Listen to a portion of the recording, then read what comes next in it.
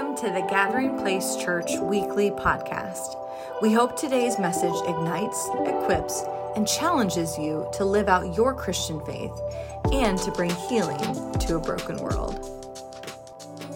As we stay in a worshipful moment, you can be seated, and as it's the first Sunday, our Praise Sunday, we are going to reserve those praise songs for a coming Sunday, but we want your kids to come forward, and this is going to be something of a routine prayerfully we do, where we bless your children before we send them off, your sons and daughters. So GPC kids, if you're in here, you come forward, stand up here at the altar with me. Parents, or grandparents, if you want to walk up with them, you're welcome.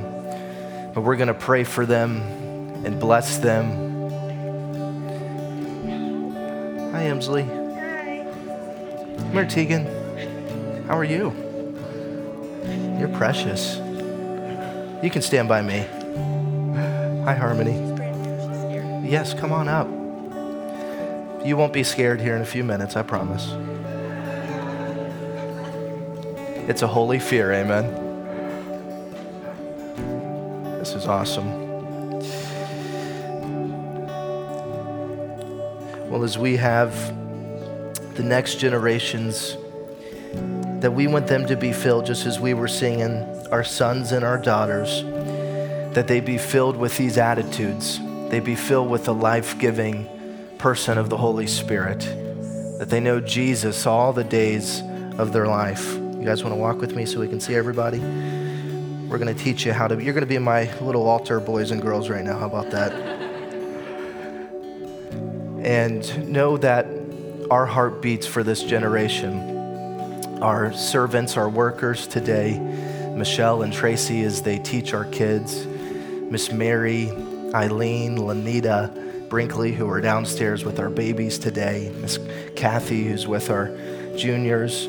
We're so blessed for the wonderful children's ministries of this house that we can impart the life-giving Word of God into them. So kids, if you would just put your hands up like this, when there's a filling, this is just a sign of surrender, of posturing.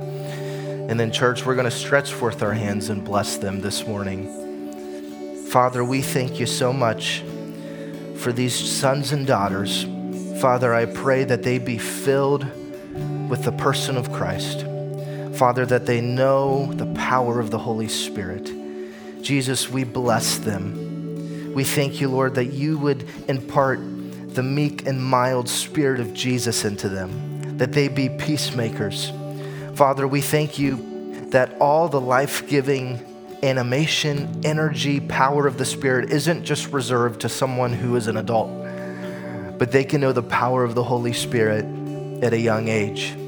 I was in 5th grade when my life forever changed through the infilling of the Spirit. And Lord, we thank you that as they grow, as they be formed and matured in the things of God, in the house of God, with the people of God, around the worship of God and the body and blood of our Lord Jesus. We thank you, Lord, that these are the gifts you give us for transformation. So, Lord, we bless them today.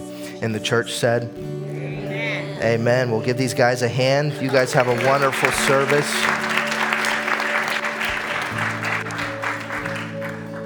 All right. Well, you guys can exit on out over to your fun.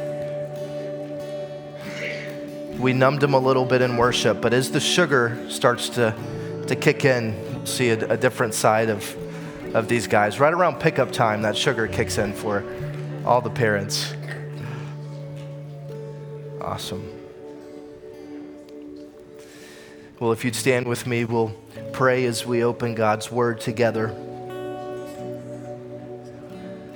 If you're new here, we're thankful you're here with us today. Know you're in a good place, a good house, a house that loves the Scriptures, loves the Word of God. If you lift your hands one more time, we'll receive. Father, we thank you that as we open your life-giving Word, that it be medicine to fallen mindsets. It'd be medicine to a cold heart. It'd be medicine to a broken body, wherever pain may be residing. Lord, we thank you, just as we read in the Psalms, that it can melt the places in our lives that don't look like Jesus. And out of this melting, what can be formed and forged can look like Jesus. So Lord, we ask that you forge us by your Holy Spirit, that fire would fall down and change us and touch us. Lord, we are not here by accident. We don't take these moments gathered lightly. But Lord, we thank you that you're doing a deep work, penetrating the parts of our lives that need to be chiseled, that need to be matured, and that need to grow. So Lord, we ask that you grow us, you mature us, you change us into the image of Jesus. We love you, Lord, and we honor you. In your name we pray. Amen. Amen. Well, you can be seated. And we're going to have a worship moment at the end. And we're going to be doing things a little differently today with communion. As we shared with you, we're going to be serving you. I know I took your Bible. It's not good. We're going to be serving you the communion, and I'll speak a little bit into that, where you'll come forward and receive your communion and then, head back to your chair. I won't be placing it on your tongue, and we're not going to have a shared chalice we pass around, don't worry. But there's great symbolism in having it served and the giving of it. But today, as we've wrapped up our series on cultivating a love for the Scripture, I found it funny. Judy, you said this to me, but in Groundhog Day, is Phil going to see his shadow or not? She sent me something that said, okay, if the groundhog Phil saw his shadow, does that mean that the pastor is going to continue his sermon series another 6 weeks? The answer is no today, so we found that out about last night. It's funny. I saw something too where there's a lady, it's almost of religious proportions, the people who travel from all over the world to go and be in the town of where Groundhog Day is. And there's this lady, her birthday is on Groundhog Day, and I saw some interview, and she's traveled there 17 years in a row for that monumental day in her life. Pray for her. She sounds like she needs it. But what I want to look at today is we to cast some vision, is we'll get into a series as we head into 40 days leading into Easter.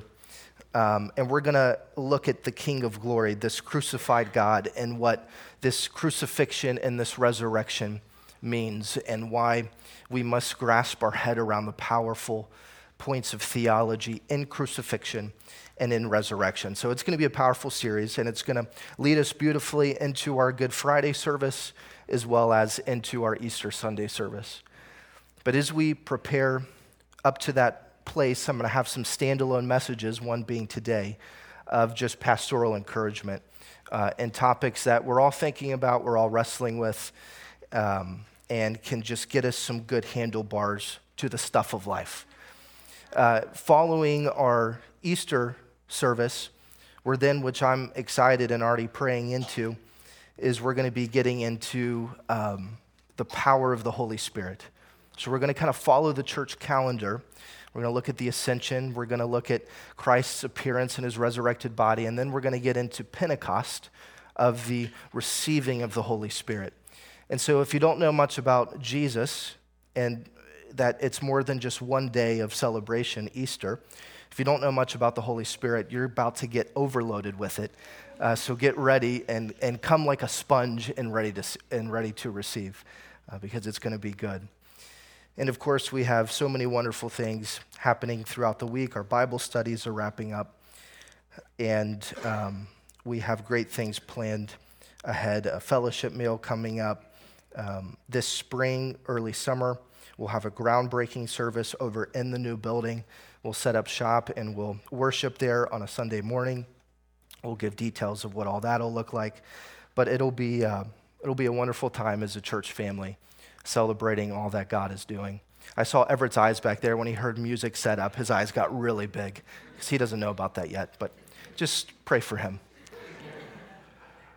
But what I want to talk about today, if you're taking notes, is along the lines of the generosity of Jesus. You could even take notes and write it down as a theology of giving. Theology of giving. And what this sermon is not going to be is a sermon on tithe or a sermon on offerings or on money. Now, all of that is encompassed into this, but before you ever get into making it about what is in my billfold or what is in my pocket and what I give in just one dimension of a transaction that can be a transaction mindset with God, I want you to see that there is rich, beautiful theology around the person of the Godhead, the Father, Son, Holy Spirit, that by their nature, they are extremely and extravagantly giving. And when you get a revelation of how giving your God is, it should burst forth something that is not rigorous, law-filled, obligation-like, but it should burst forth something that is so free-flowing because of how much God has given to me. And what we've got to be careful of, and I think we all, in and out of seasons, in and out of when the pressure's applied, we can look to God and say, why aren't you giving me more? Why aren't you doing more? Why is this happening? Why is that happening? And what I want you to see today is to develop a deep depth, if I can just light the match, and for you to see through Scripture that your God is a giving, generous God. So are we ready to dive in today? We're going heavy in the Scripture, so lock and load, because this is the place we want to gain this beautiful theology. This is not my opinions. This is not, giving is more than just a moment or point in the church. It's more than just a check that you write. It's more than just a tithe that you give. A lifestyle of generosity is that, in what I just said, it is a lifestyle. And so don't limit it to just one point in your life, but let it be a lifestyle that when people see us, because the church, a Christian should be known more than anyone that they're a giving people. Not just monetarily, but we are giving with our lives. We are giving at the core of who we are. So I was thinking of Psalms 127. If you put this up, this is really even speaking into the moment with our kids of blessing them. And as we have the wonderful opportunity to build God's house physically, what we're doing in this season is we are going to see God's house being built physically, but there's something much deeper being built spiritually.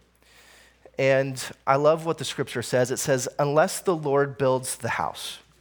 Don't you want to be a part of a church that the Lord is building it, not man, not programs, not strategies, not initiatives?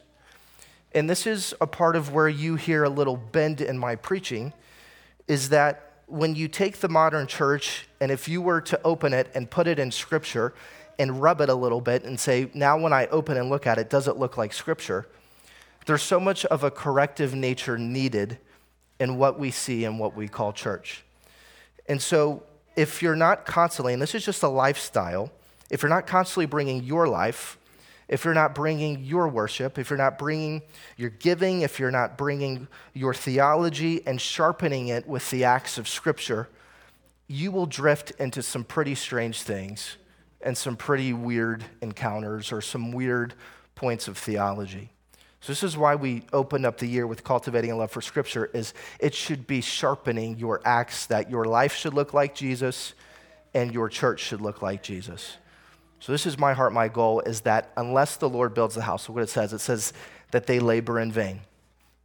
Now, personally, I would never want to build something that at the end of my life, when I stand before Jesus, he says, I never asked you to build that. It's not what I was looking for. And the same is with your life. When you build a life and you say, well, I felt God said, or I felt God did, and I felt God moved, and he looks back at you and says, that's not what I asked you to build. So we don't want to labor in vain, but we want to go to the divine blueprint, the Scriptures, say this is how we will build our life. Unless the Lord guards the city, the watchmen stay awake in vain. It is in vain for you to rise up early, to sit up late, to eat the bread of sorrows, for so he gives his beloved sleep. Behold, children are a heritage from the Lord. Aren't you thankful for our children, your grandchildren? They are a heritage from the Lord.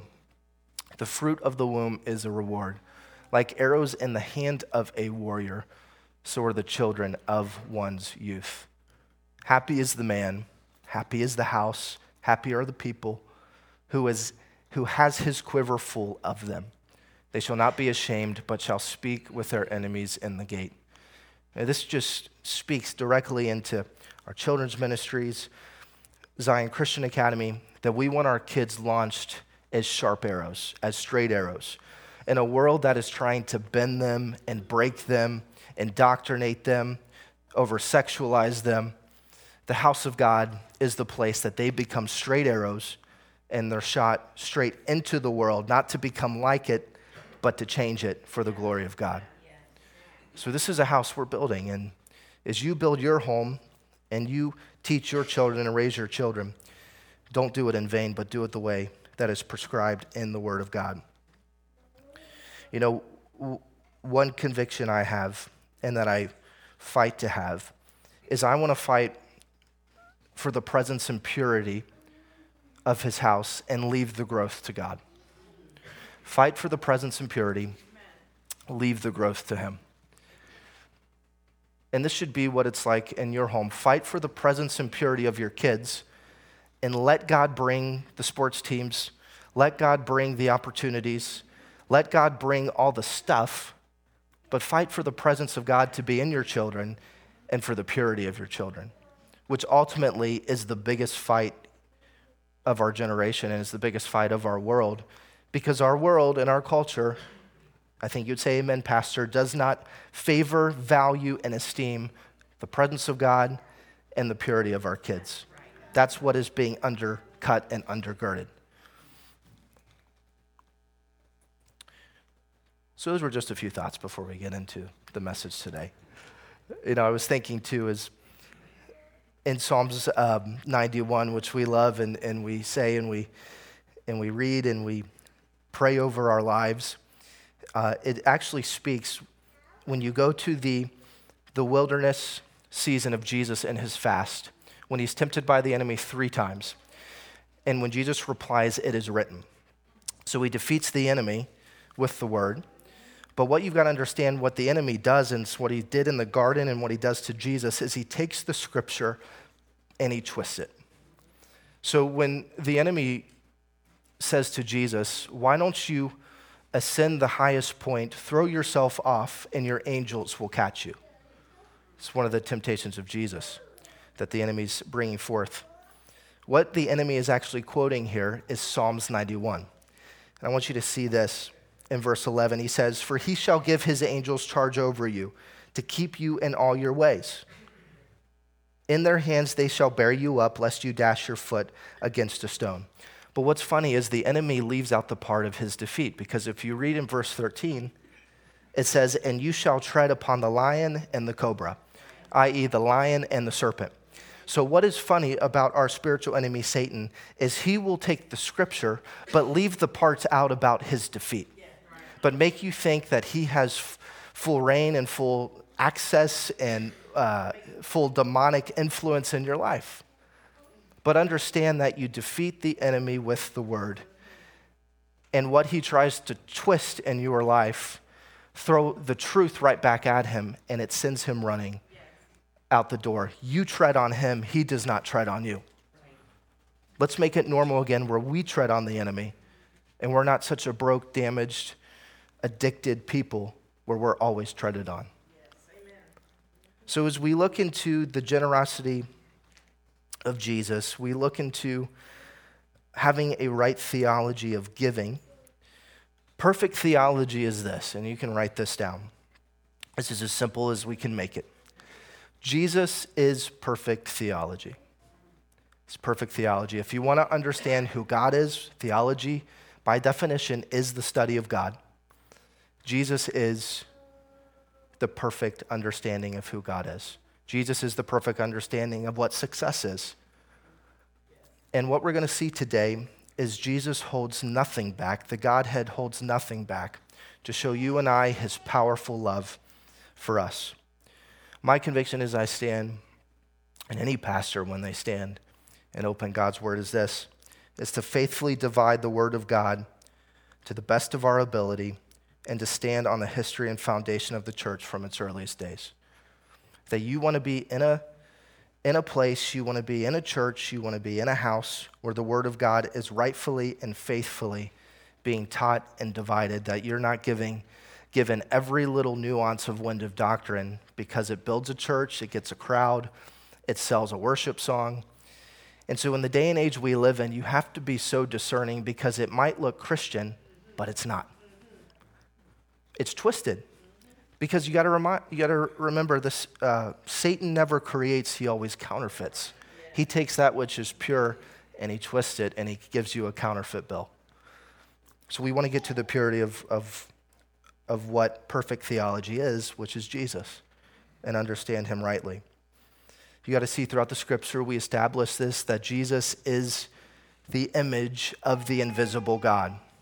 Amen. He is the image of the invisible God. Hebrews 1, verse 1, it says that he is the express image of the glory of God. He is the brightness of God's glory.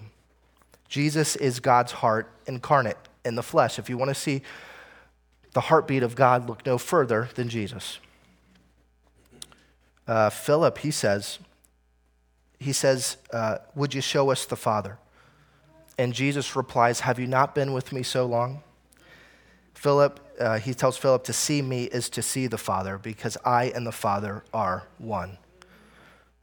So you've got to understand Jesus, again, is the heartbeat of the Father.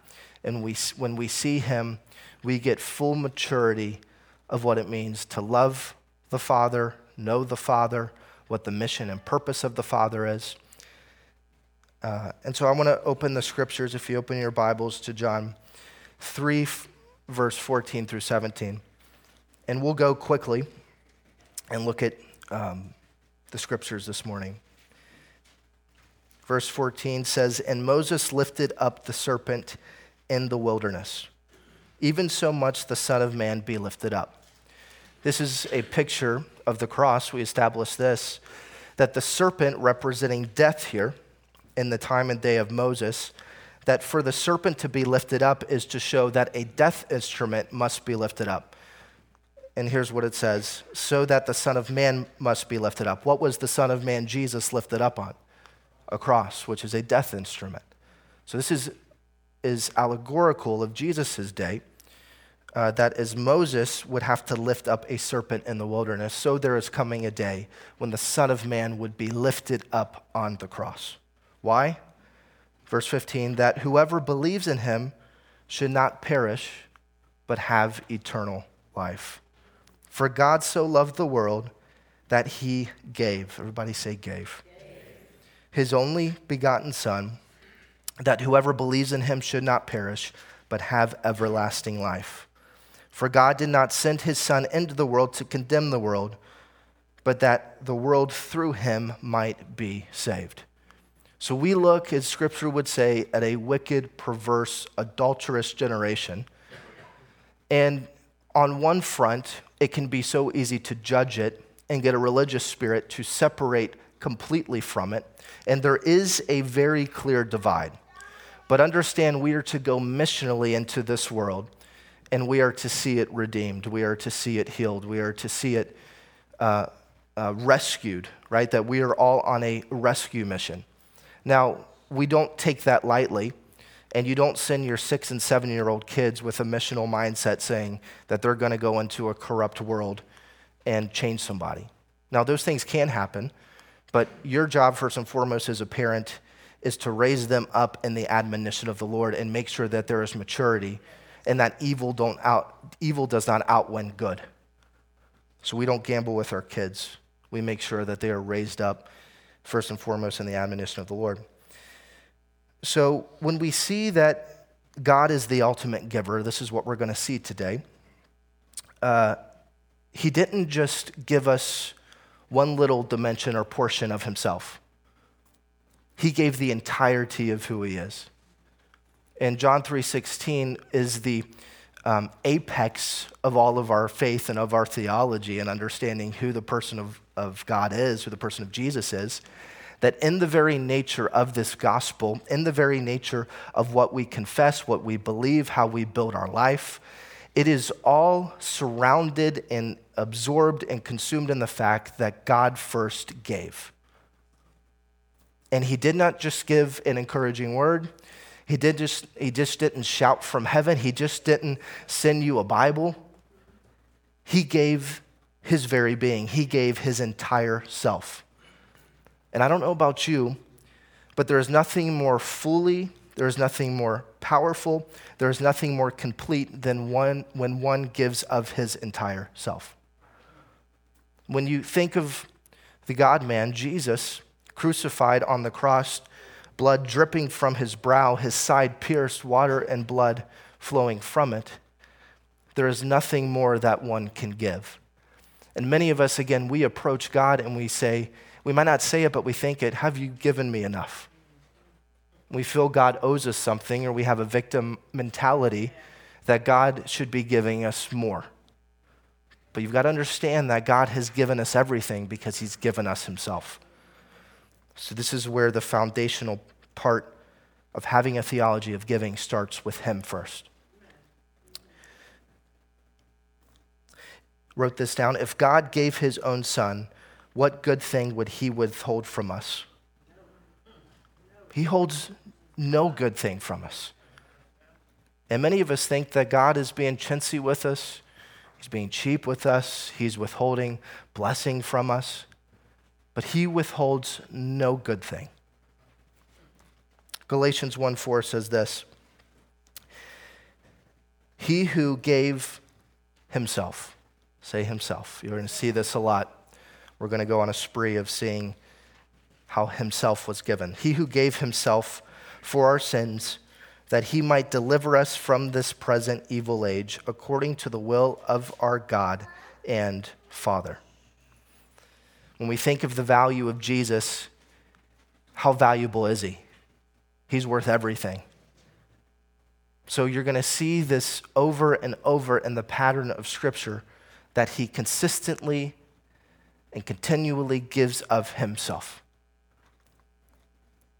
We need to remember what the Scriptures say too, that in context of the Scripture, he gave himself for our sins, that our sins are as far from us as the east is from the west, that though our sins were as scarlet, he's made us white as snow, that our sin is thrown into a sea of forgetfulness. But how much of many times when we know things we've been forgiven from and set free from, that sea of forgetfulness doesn't feel like a sea of forgetfulness. You've got to remember, in God giving of himself, it's that this becomes a reality for us and how we walk that out. It's a free reception on our end, but it cost him everything. See, what we've got to understand about when a gift is given, like salvation, is it costs us nothing. The gift is given, but then the responsibility then is put in our hands of how now are we going to steward it. And I think many of us, we take the gifts of God, and out of ignorance, out of there's not maturity in place, and God knows these things, but we can't take it as a license to say, I'm going to handle it lightly, I'm going to handle it cheaply, I'm going to handle it sparingly, I'm going to be wasteful with it. That when there's such a great gift given, your whole life should be given back in response to what a gift. And when I look at the cross, I think of the cross and I think of what was given, what Jesus has done and what he's doing, it should result in worship in everything we do. He's given away of himself. Ephesians 5:2, it says, and walk in love as Christ has also loved us, see it again, and given himself for us, an offering and a sacrifice of God for a sweet-smelling aroma. You see, Jesus is a sweet-smelling aroma to the Father. And when we are in Christ, when we're stewarding this great gift, guess what? Your life begins to be a sweet-smelling aroma. The fullness and the maturity picture of salvation is that your life is not a toxic stench of sin, but your life is becoming this beautiful, sweet-smelling aroma to your Father. That this is the purpose of our maturity and growing up in Jesus. Titus 2:14, who gave himself, once again, for us, that he might redeem us from every lawless deed and purify for himself his own special people, zealous for good works. We read this on Thursday night, men, that when we see the one who, again, gave of himself, it puts a zeal and a passion, like the end scene of the movie Saving Private Ryan. When Tom Hanks is about to die, he grabs Private Ryan and he says, do something with your life. Look at all the blood that was spilled so that we could rescue you. And this is a picture of we do not want to waste it. We want to be zealous for the kingdom and the good works of God. And I think many of us, we don't have a full picture and a full revelation of this. And so we just go about lackadaisical with the things of God. And again, where I'm wanting to get you to today, that a theology of giving has to be first seen in Jesus. That this goes, you're just scratching the surface when you just give monetarily. But the whole person of the Godhead is giving by nature. God, hear it this way, God is more giving and easily gives quicker and easier than you take a breath. It's who he is.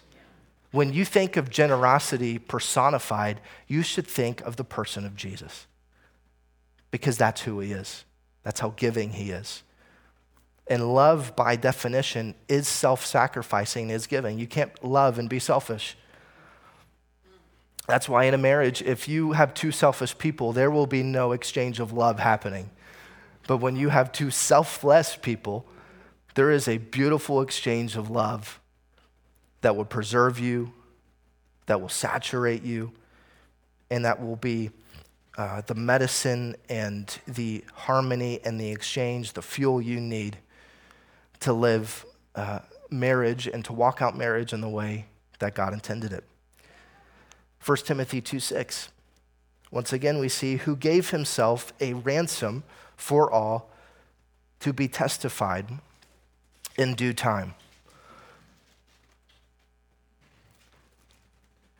He gave himself to purchase us.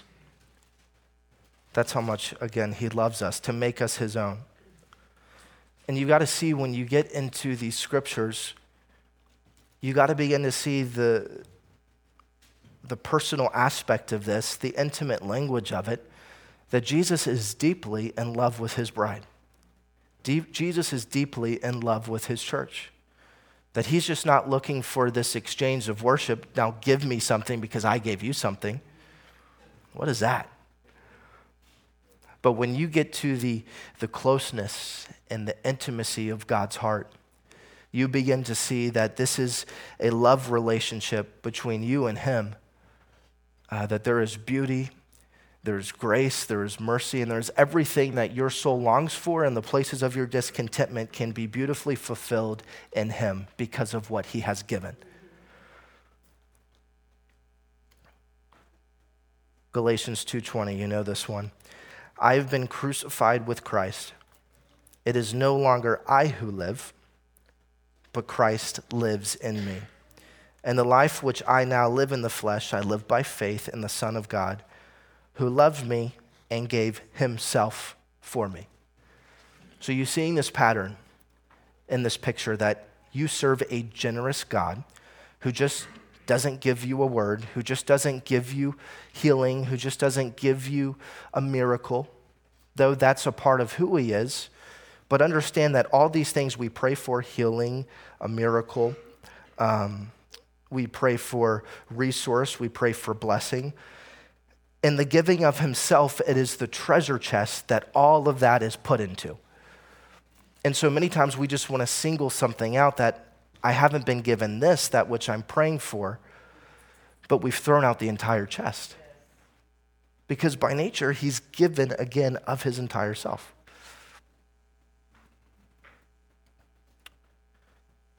The Father sees us in the Son in the most beautiful way, that Jesus has a soft spot and a burning mercy in his heart, and he sees us and has an immeasurable love for his Son, and we've gotten wrapped up in that. I mean, this is what it means to be in Christ. That when the Father sees us, he sees the Son. And this life, again, of stewarding this gift is we want him to see Jesus in us. Not that you've just been covered with something and then you go on and live your life, you got your ticket, but that we become made like Jesus and we work this thing out and we allow it to be this beauty and letting go and taking on who he is. So don't shortchange yourself, and don't think there's not hope and freedom for you because, well, I prayed this prayer and I said this thing, and now you walk away from God because you didn't get your blessing. When God has given of himself, and we're going to see that in Holy Communion, he continues to give himself.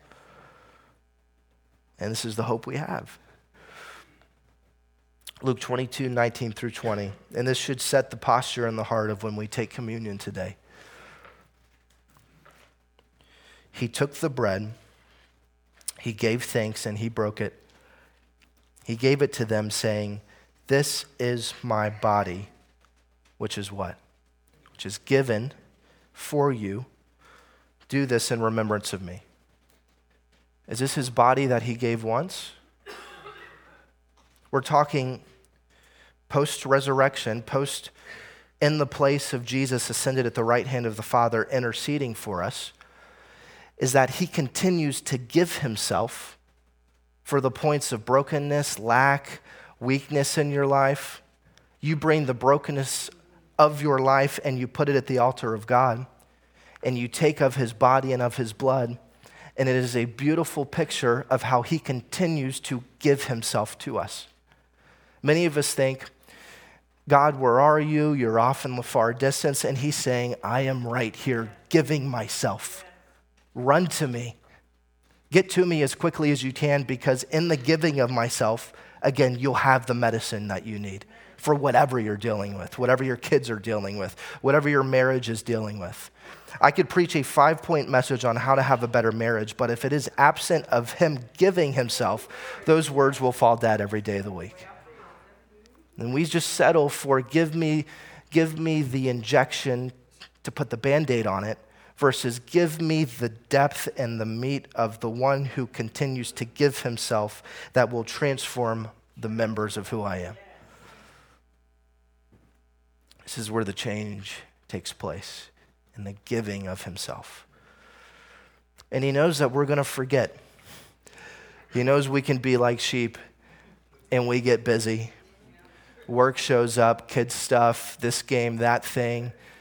And so he says, I know my people and I love my people, so I'm going to give them this mystery that every time they gather together, they will do it in remembrance so they never forget that I am always and continually giving of myself. You see in a deeper picture of communion here as well, of why it's not just some little check-in and check-out, some little part of a church service, but everything has great depth, and you should have a theology around it that is rooted in Jesus. And so you've got to see that Jesus gives himself and is giving himself for us today. You believe in that Jesus is a giver? And that he can't give any more because he's already given everything? Corey, if you come, we're going to land the ship quickly. And we'll get into this as we get into Pentecost. But not only does Jesus give, but how many of you know the Spirit of Jesus, the Holy Spirit, is also giving? Yes. Are you thankful for this too? The Spirit of God is actively giving. John 3:34. For he whom God has sent speaks the words of God. For God does not what? Give the Spirit by measure. I mean, this is a joy. So in this gift of his giving, the Holy Spirit doesn't take your life and put a tape measure up to it and say, yep, you're just getting this measure, or you're just getting this amount. Again, God has given everything. It is then why you don't see the everything that God has given you. It's because of how you're stewarding it. It's because are you removing the ignorance lens of it and growing in wisdom around it? Just as I give gifts to my kid around Christmas, their birthday, a lot of things that are given to them sometimes aren't age appropriate in the respect of you get them on a four-wheeler, you get them on something with an engine on it, and yeah, they're driving with dad, or maybe you say, okay, we're gonna give you the chance, or a bike without training wheels, you name it. They have to grow up in it, and they're gonna fall and they're gonna mess up. But understand that this is how good God is. He gives, even knowing that there's times we're gonna screw it up. We're gonna mess it up. But what I'm telling you today, don't abuse that grace that he gives us, because our response to be, this gift is so great that now I'm gonna throw my life into understanding how to steward it and give it back to him, and it'll bring him glory. John 4:14. I love this. But whoever drinks of the water that I shall give him will never thirst. But the water that I shall give him will become in him a fountain of water springing up into eternal life. That there is a great gift that is given that looks like Jesus. And this water, when you drink of him, it springs up that which is everlasting life. Not something that is just temporary, not something just to get you by, not something just to pacify you, but it's all focused around this everlasting life. And this is the water that we want to drink, because it will never cause us to be thirsty. Acts 15:8. So God, who knows the heart, acknowledged them by giving them the Holy Spirit, just as he did us. Again, he is not chintzy with how he gives. Acts 11:17. Therefore God gave them the same gift as he gave us when we believed on the Lord Jesus Christ. Who was I that I could withstand God? This is talking about the Holy Spirit given to these Gentiles. Many would say they don't deserve this. They've not earned this. But look how God gives. You know this one, Romans 5:5. Now hope does not disappoint, because the love of God has been poured out, has been shed, in other words, has been given in our hearts by the Holy Spirit who was given to us. You see in this train, again, I'm overloading you with how much has been given to you. And again, when you see what has been given to you, is we're about to take communion and worship. This should be the place of where your worship rests, because so much has been given to you. It is a joy to give my life back to the one who gave everything to me. You know what you come to find, and I think we all have different journeys of this as we grow and mature, but the most we become fully alive in Christ isn't by what we get, but it's by what we give. And many times we think, I just need to hold on to more, I need to get more.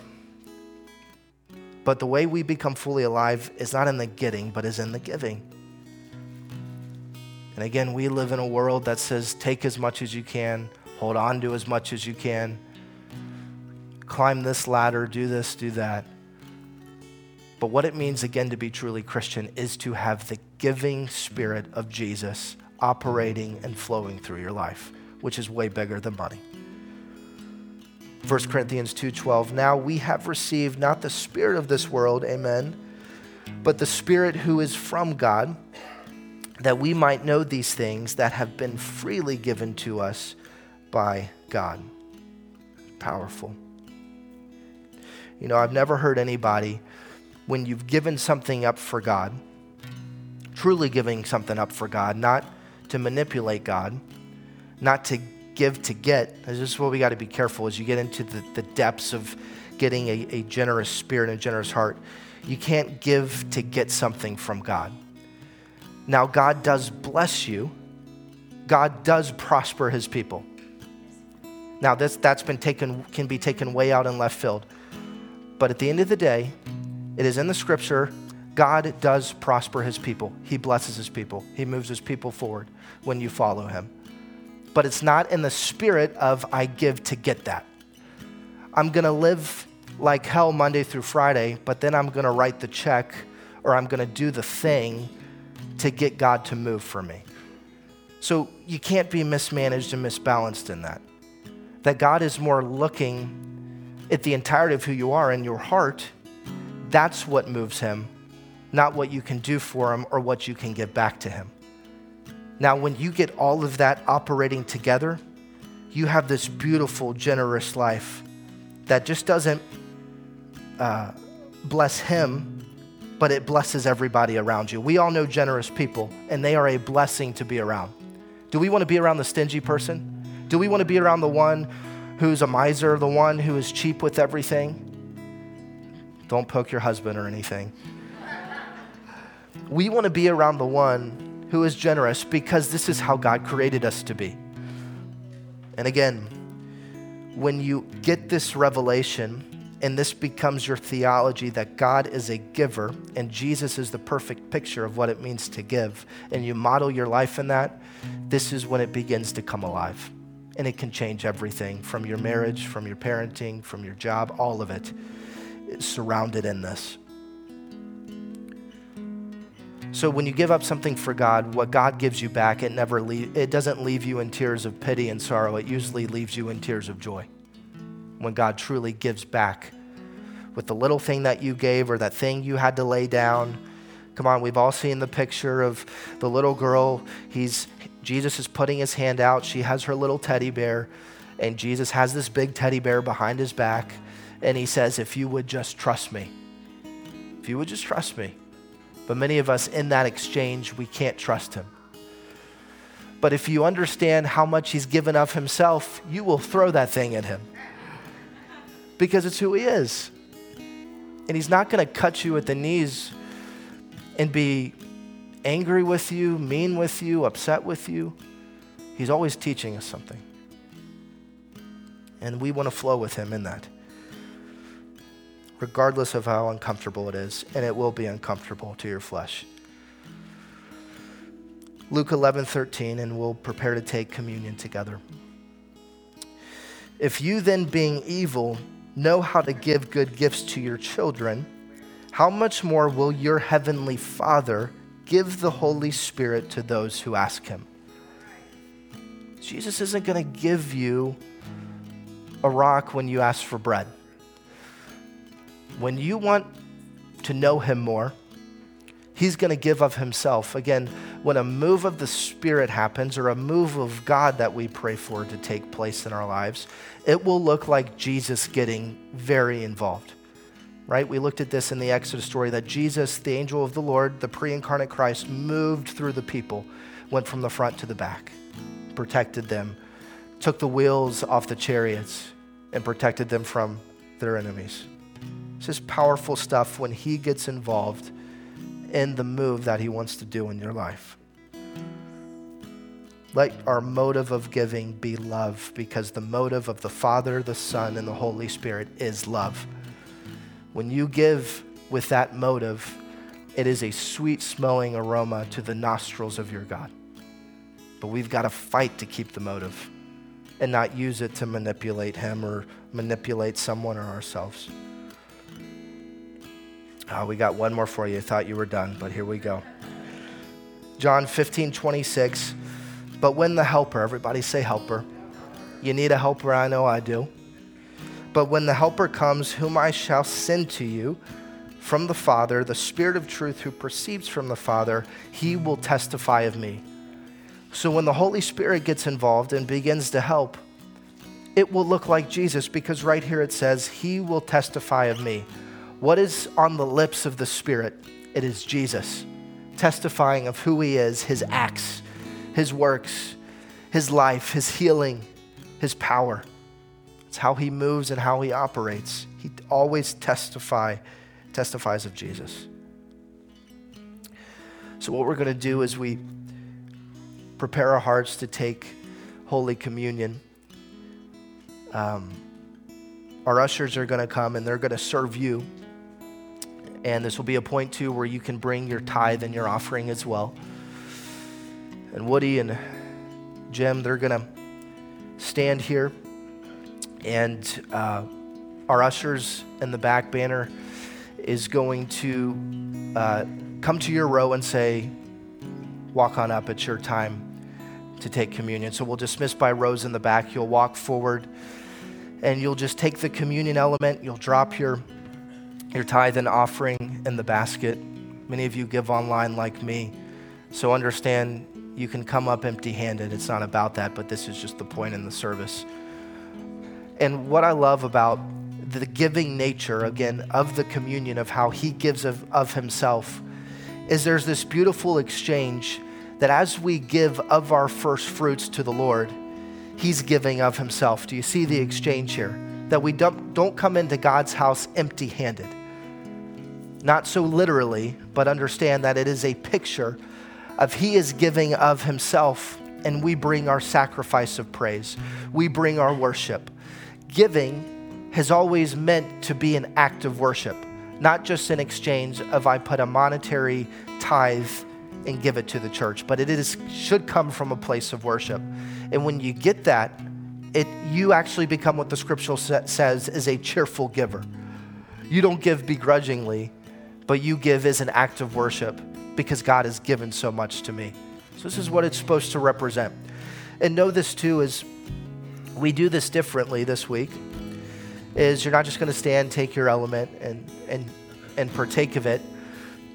But as you make your way up, each step, and this is what the early church would teach us, is each step you take to the altar is one of repentance and it's one of gratitude.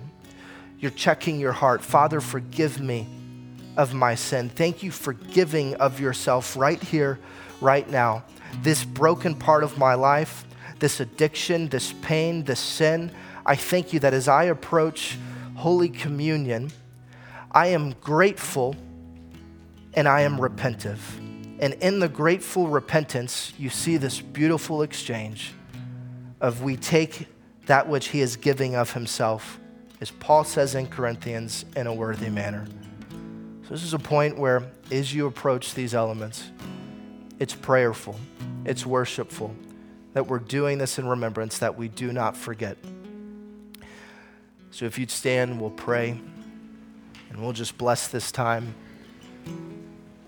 And then Kenny in the back will get us started. Father, we thank you. As we take a moment in worship, as we approach the altar, as we take of these elements, God, that you would do what you do best. As you give of yourself, that we would be reminded of who our worship is centered on, who our healer is, who our miracle is, that this God, this Godhead, from the Father, the Son, the Holy Spirit, have given of themselves to show how much they love us, that they want us to be caught up in this love dance, this harmony, this beautiful exchange of death to life. So Lord, we thank you for what you're doing today as we take these elements. In Jesus' name. As you're coming forward, you can take these elements and the team's just going to lead us in a song. And you can be seated, you can stand, and you can just take of the communion and just pray. And I believe in these moments that God can speak to you, that he can restore parts of your life, that these elements are energized with the person of the Holy Spirit, that just as you believe when someone lays hands on you and a miracle can happen, healing can take place, so is when you partake of the body and blood of Jesus. Amen. Thanks for tuning in to this week's podcast. We pray it encouraged, uplifted, and challenged you to become more like Christ. We would love to hear from you.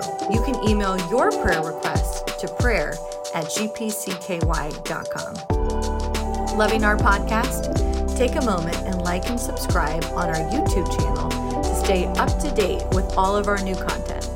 Thanks for listening.